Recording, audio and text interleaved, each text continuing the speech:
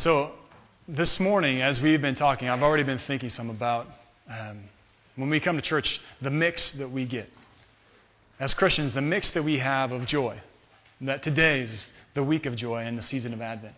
And at the same time, as already we've been talking about the difficult things that are happening in this world. Things happening in Connecticut. Things happening in our own lives. It's a struggle for us. How do we hold the two together? How do we celebrate at the same time that we mourn? Well, as we've been reading, this reading came from Zephaniah. How many of you even remember Zephaniah? It's this tiny little book, one of the minor prophets. It's only 3 chapters long. And Zephaniah spoke during the reign of Josiah. It's during a time, as most people think, it was probably before Josiah had his reform, before he found the book in the temple, and things began to improve. But still, Josiah was a good king. But it was also at the same time that the northern kingdom had already been destroyed by Assyria. But Assyria was already on its way down. Its empire had begun to decline, and this new empire called Babylon had begun to rise, had become more powerful and more powerful. And so here you have Zephaniah speaking in the mix of these two times. The good part is that Josiah is king, and that reform would come and Israel would return to faith. But also it's difficult because Babylon was rising in power as well.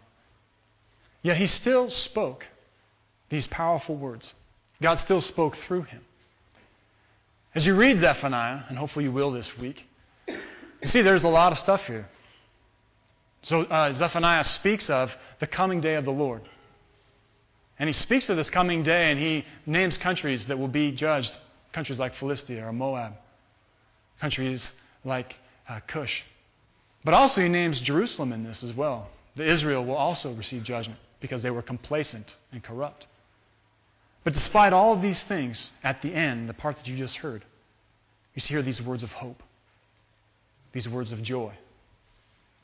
That despite the struggles we face, there is still joy. God still speaks hope. So we pick Zephaniah up at chapter 3, verse 14. And he says, "Rejoice, you people. Rejoice because of what God has done. Rejoice." And I hear this for us in this church, for us to rejoice too. For we rejoice that these words, in one sense, have been fulfilled in Christ. Now, it's true we look forward to them being fulfilled in another sense as well, but they have been fulfilled in Christ. The fact that He has come, and the things that Jesus has done, the things that He has done to save us, to change the world, to change our lives. See, Jesus came, and we have an opportunity to rejoice because of what He's done on the cross. Because He has, as Zephaniah said, He has removed God's judgment. You see, on the cross, Jesus removed the barriers between us and God. See, God is holy. And we know this for a fact. We are not so holy. We struggle with sinfulness. We struggle as we hear what God would have us do, and yet we still want to do it our own way. Or we struggle because we know how we're supposed to treat each other, and yet we still get it wrong sometimes. So there's this barrier between us and God. And yet God said that He would remove that. He would remove that judgment. So we are reconciled to God, but also the fact that Jesus took our place. It's as if Jesus stood in our place for us and took the punishment that we deserved as humanity, as people. I think of Isaiah, and it says, "By His wounds we have been healed." Christ stood in our place. For all the times that we refuse to follow God, for all the times that we insist on doing it our own way because it's more comfortable for us, because it's easier for us, Jesus stood in our place. For all the times when we do things to even our friends, to our spouses, the things we say, the things that we do, the corners that we cut, Jesus stands in our place. It's interesting, as I was working on this sermon this week, I was imagining, often as I think of this particular part of what Christ has done, I think of a trial. And I imagine for a moment, us standing before the judge. He starts looking over our rap sheet, the long list of things that we've done, the things that we regret, things that we wish we could go back and change because we know they were wrong. The judge looks over all of these things. He says, this behavior, this stuff that's listed here, this rap sheet, this stuff isn't consistent with the kingdom that I represent. And the judgment's final. He slams down the gavel. But here's the amazing thing. Then the judge stands up, takes off his robe, walks down from the steps, and comes and stands in our place and says, "It is finished. You've been set free. I've redeemed you." Christ stands in our place. And that gives us reason to rejoice. Gives us reason to celebrate because we have been forgiven. God has forgiven us. Now, I'm not talking about cheap grace here. Sometimes people get the idea that God has given us grace, and what they're really saying is they think that God has given us liberty, or God has given us license to do whatever we want, and all we have to do is just say sorry at the end of it, and He forgives that. God has not given us license. He has given us grace. Grace is marked by this. It's marked by repentance. Asking God for forgiveness. See, in Greek, this word is called metanoia. But you don't have to worry about that. But it's this idea of walking one direction and turning around and returning to God. Metanoia. Repentance. Returning to God. See, that's different than license. License is continuing on our way, realizing that we've done something wrong, or knowing all along and just saying, "Well, forgive me, God," and keeping right on our way. That's license. That's not what God is talking about. But repentance. See, sometimes people, they take God for granted. They take grace for granted. Thinking, I can just go on doing what I want to do as long as I keep saying the words, "Forgive me," and I can just keep doing what I want to. God says, no, repent. Turn from the direction you're headed and follow me. And in that, I will be patient. Because we get it wrong. If you're anything like me, we get it wrong. We turn and we follow God only to find ourselves again going our own way, to turn back and follow God. God is patient with this. This is genuine. This is not taking God for granted or grace for granted. This is the struggle of being human. God is patient with that. He is gracious with that. But we never take license. We never take grace for granted. So it's interesting as I think about this, as us taking grace for granted. And I start to think about what that day will be like when we stand before Jesus. Because we will all stand before Christ. And see, I think some people think about it. They think salvation is just, I just want to get into heaven. I don't care what happens after that. I just want to be in heaven. And I believe that, and it's biblical, that one day we will all stand before Christ. And even though God has been gracious and He has saved us by His grace and through our repentance, even though He saved us, we will stand in front of Him. And I think there will be things that we've done when we look Him in the eye that we'll regret. Things that I think about already. I can already feel things that I wish I would have done differently in my youth. Because if I know now what Christ has done for me. Those things don't hold me down anymore. I know that God has forgiven me. And I don't feel so much guilt for them, just regret, because I knew the pain they caused. See, I don't know if people think about that one day we'll all stand before Christ. Give an account for our lives. And it's true, we won't be in hell, but that moment, it might feel like hell. As we stand and give an account of our lives. So I'm not talking about cheap grace here, where we just do our thing and say God blesses that. I'm talking about genuine faith that's marked by repentance, by turning from the way we were living and following Jesus. So we have a reason to rejoice for this, that God has given us this opportunity. We aren't just stuck and hopeless in our sin, but God has saved us. He's done this through the cross, but He's done other things in the cross as well. In the cross, Jesus has defeated death. God has defeated death and its hold on us. Death is the last enemy that all of us face. Every person here, we will face death. People in our community, we all face death. It is the enemy. It is a thing that people are terrified of. And yet in Christ, it's not the end for us. It's the doorway to life in its truest sense. Death is not the end. In a sense, it is just the beginning of our eternity with God. So Christ has defeated death on the cross. But He's also done great things in the fact that He has risen again. I was thinking about it this week that we celebrate this time of year, we call it Advent, which Advent is the Latin word for coming, or He has come. So we celebrate the reality that Jesus has come and that He is coming again.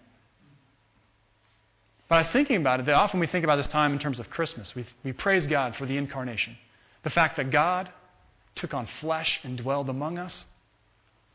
We call it Emmanuel, which means God with us.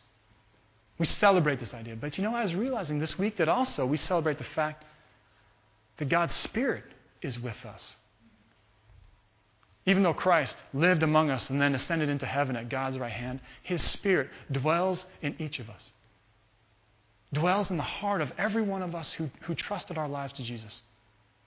So God is not just off somewhere far away, but His Spirit is in us, guiding us, refreshing us in faith.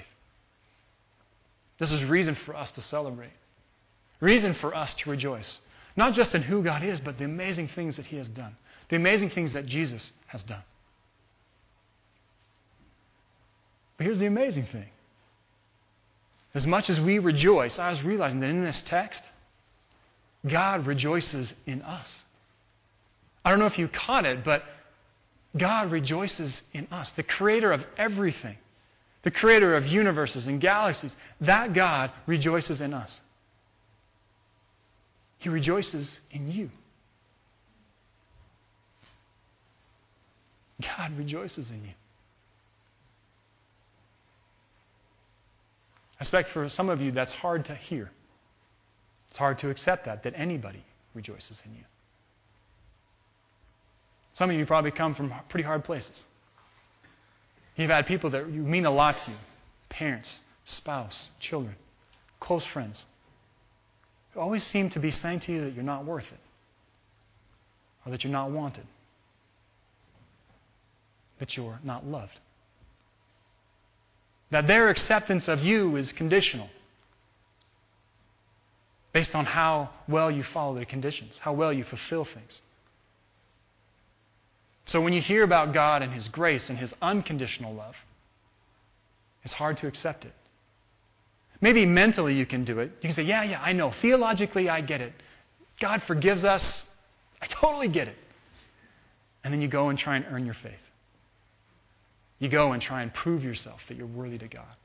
And you get on the hamster wheel, running faster and faster and faster, trying to prove, see God, I'm worth it. See God, I'm worth it. See, I was realizing this week, as I was reading this text, that God loves you like crazy. He has this steadfast, never-ending, always and forever love for you. You are His children whom He loves. In you, He is so pleased. Let that sink in for a moment. God loves you. Don't deflect that. Don't route that just to your brain. Yes, I agree with that fact, Pastor. Let that sink in. That God loves you. That you are His child. That when you believe into Christ, you enter into a whole new relationship with Him. No longer are you unloved. No longer are you unworthy or unwanted. In Christ, all of that changes. In Christ, you are wanted. In Christ, you are loved. In Jesus Christ, you are worthy. You don't believe me? Look at the extent, look at the extreme that God has gone to reconcile you, to make things right between you and Him. Jesus came to earth. God the Son took on human form. He was powerful at the right hand of God, and He emptied Himself of all that and came to dwell among us, to live in the muck and the mire of our brokenness to save us. And if that weren't enough, He went to the cross, suffering all sorts of things along the way. And He died for our sake. And then He rose again, that we might have life with Him. God has gone to this extreme to save you because of how deeply He loves you. See, I hear this text from Zephaniah, And I realize how much God rejoices in us. He says he sings. God says that he sings his joy over his people. God sings joy over you. Imagine that. Now, I suspect for some of you it might be difficult. Maybe your father was a hard man. Maybe your father didn't sing at all, let alone over you. But this God does. Our Father in heaven sings joyfully over you. As I was preparing this week, I was thinking of the fact that I was reminded that I sing over my sons each night. Corbin and Shaylin, when we put them to sleep, I sing over them. I sing songs because I rejoice in them. And I've been singing enough with them now that they sing too. These songs about Christ and his love for us. It's my joy as a father to sing over them. And you know what? At the end of every day, I still sing. Regardless of how many times they've hit each other, or cut corners with each other, or yelled and screamed at each other, I still sing over them. Regardless of how many times they've gone against what I've told them to do. Because I want them to grow to be men of character, men of faith. Regardless of how many times I've tried to direct them that way and they've said, no, Dad, we're doing it our own way. I still sing over them. I still sing over them because of my joy in them. I started realizing there's connections with the way that God sings over us. Despite the way we treat each other. Despite the way we lose it with our family or with our friends. Ways that we cut corners when we know we shouldn't. Despite the times when we refuse to do it God's way because our way feels more comfortable or we think our way is smarter. Regardless of all this, God still sings over us, still sings joy. So we think about this Sunday and we think about joy and we often think about our joy for what God has done. But it's also great to hear in this text that God rejoices over us. That God sings over us. But it gets better. It gets better than that even. Even though God rejoices over it, this joy is backed up by promises. Promises that God has been fulfilling to his people for thousands of years. And ultimately a promise that God will fulfill one day completely.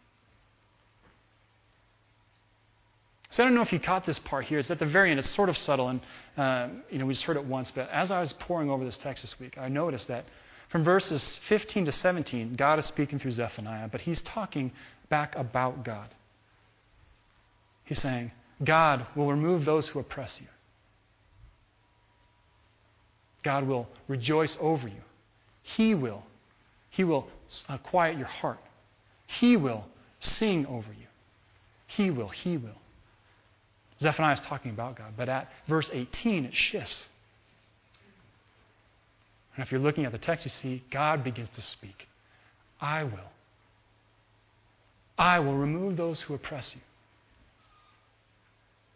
I will take those, I will rescue those who are lame.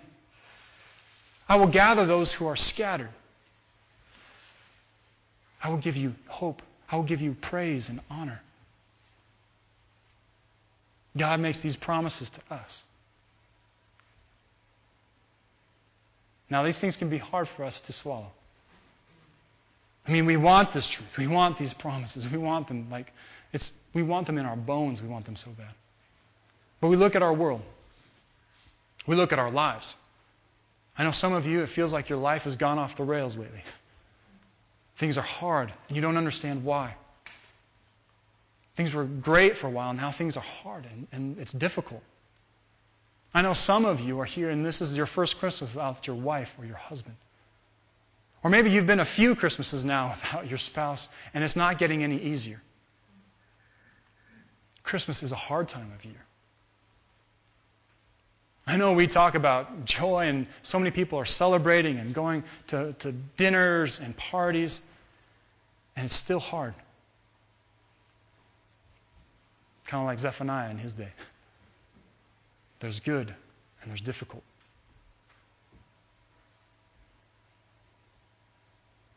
This world doesn't work the way that it was supposed to.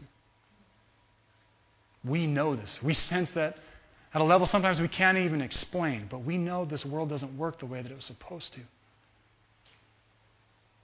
And our hearts grow weary. Our hearts grow weary from the brokenness in our lives, from the brokenness in the world that we see. This Friday, I was calling Charlene, and she was the one who told me what happened in Connecticut. 20 children, 5 to 6 years old, killed. Their teachers killed. Tracy told me a story of one teacher who hid all of her children in cabinets and closets in her classroom. When that young man came looking for the children to kill them, she told him they had already gone to the gym, and he shot her and left, and the children were safe. Things like this that break our heart. Right here, a few weeks before, actually 9 days before Christmas. No doubt there are gifts wrapped for some of these people that will never be opened. Places at tables that will not be filled. We look at this world and we realize this does not work the way it's supposed to. This world is broken. So at one moment we rejoice that Christ has come. At another moment our hearts break because things are not the way they're supposed to be.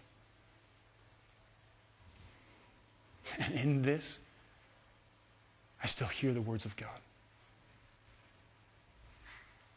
I will remove the sorrow of your appointed feast because they are a burden and reproach to you. I will remove those who oppress you, the things and the people who oppress you. I will rescue those who limp. I will gather those who are scattered. I will give you praise and honor in all the places where you are put to shame. At that time, I will gather you. At that time, I will bring you home. And I will give you praise and honor among all the people of the earth. This morning, I pray that you hear God speaking to you again. I pray that you rejoice, that you feel joy for what God is doing, for the fact that Christ has come and He's removed all the barriers between us and God. That He has removed the enemy of death, and that He is in our midst. He's actually in us. I pray that you hear this and you rejoice, but also you realize that God is rejoicing in you. That God is singing over you this moment. He loves you like crazy. And I pray that you hear these promises of God. As difficult as it might be, as hard as it might be in the situation of our life or the things happening around us, that you hear these words again, that I will give you honor and praise in all the places where you are put to shame. At that time, I will gather you. At that time, I will bring you home and give you praise and honor among all the peoples of the earth. Amen.